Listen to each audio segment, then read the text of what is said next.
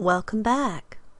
So, in fact, we can take gratitude a step further, and as we go through our day, mentally thank and love everyone in our world as we come across them.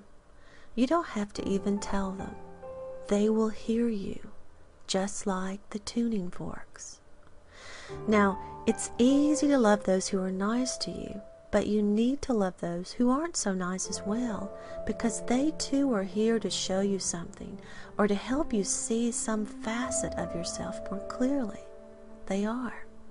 So love these seemingly less lovable people just like you would love your big butt or your crooked teeth. Because, as Abraham Lincoln said, "Do I not destroy my enemies when I make friends of them?" And that is what you're doing here. Because they're only reacting to the script that you have cast for them. They are helping you play the song that you are playing. And when you choose to strike another note, when you decide to play another tune, life will answer you accordingly. It cannot fail to do so. So, everyone and everything is here because you ask them to be. And just like you might use your legs to walk, they are here to take you someplace that you need to visit, to see something that you want to see, to modify your storyboard as you see fit. And we do this, we bring this to ourselves unconsciously. I did it today in a huge example. I had been thinking about buying a new camera, because some of you have asked to buy prints of some of my watercolors, and I wanted to get some higher resolution shots for the prints.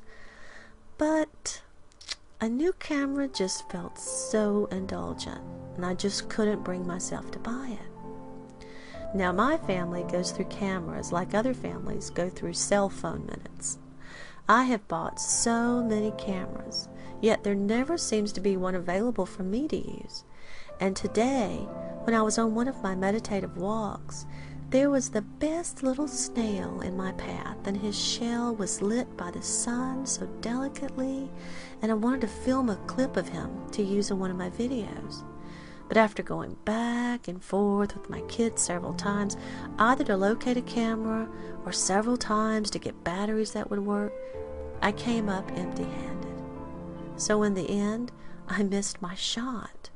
And in a fit of frustration, I declared out loud that I was going to buy a new camera so that I could have one that worked when I wanted to use one.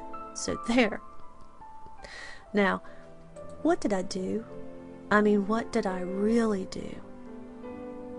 I pulled a situation into my storyboard that gave me both permission and motivation to buy a camera that I already wanted to buy in the first place, but I would have felt guilty if I did.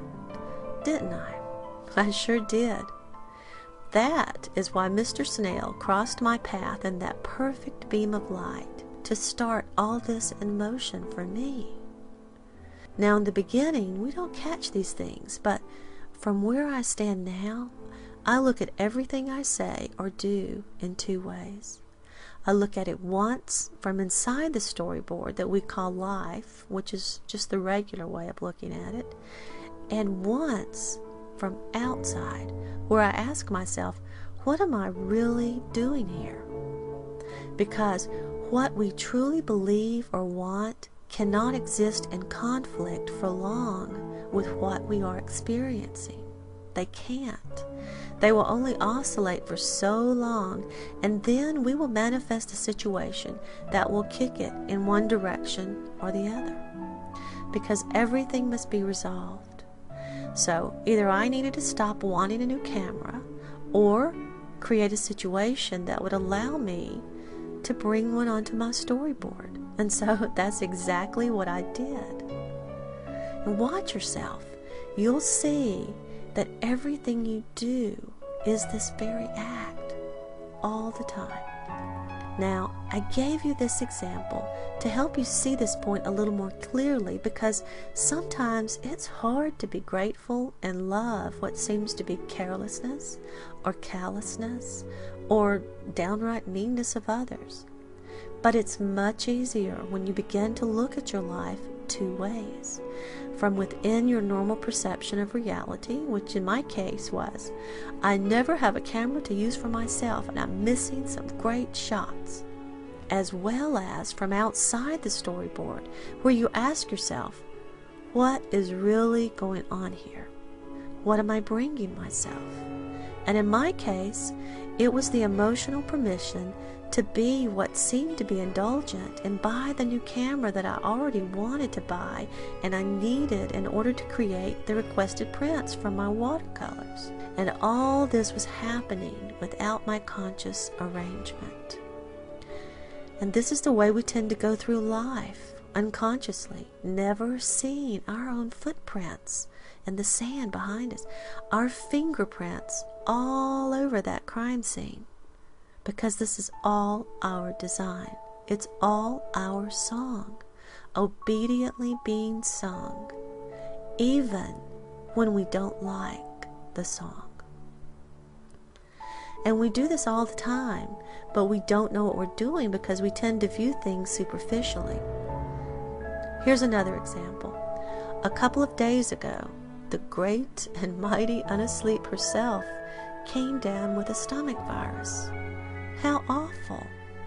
What did she do wrong that she was being punished for? What weakness was inside her taking over her, making her sick on the outside? How had she messed up that this thing had been allowed to come into her life?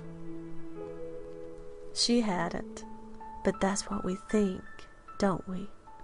But if we look a little closer, just like the camera scene, I was showing myself something that I had wanted to see, because I am ever wanting to see the center point a little more closely. And when your highest aspiration for the day involves being able to keep your gastric juices where they belong and not bow down and worship the porcelain god too often, a funny thing happens. All the little things that had quietly attached themselves to your psyche, your perspective, fall away and are seen as the fluff that they are, as the busy work that you somehow agreed to do, and nothing else matters. And lo and behold, when you can hold down water, you are actually truly grateful. It was wonderful.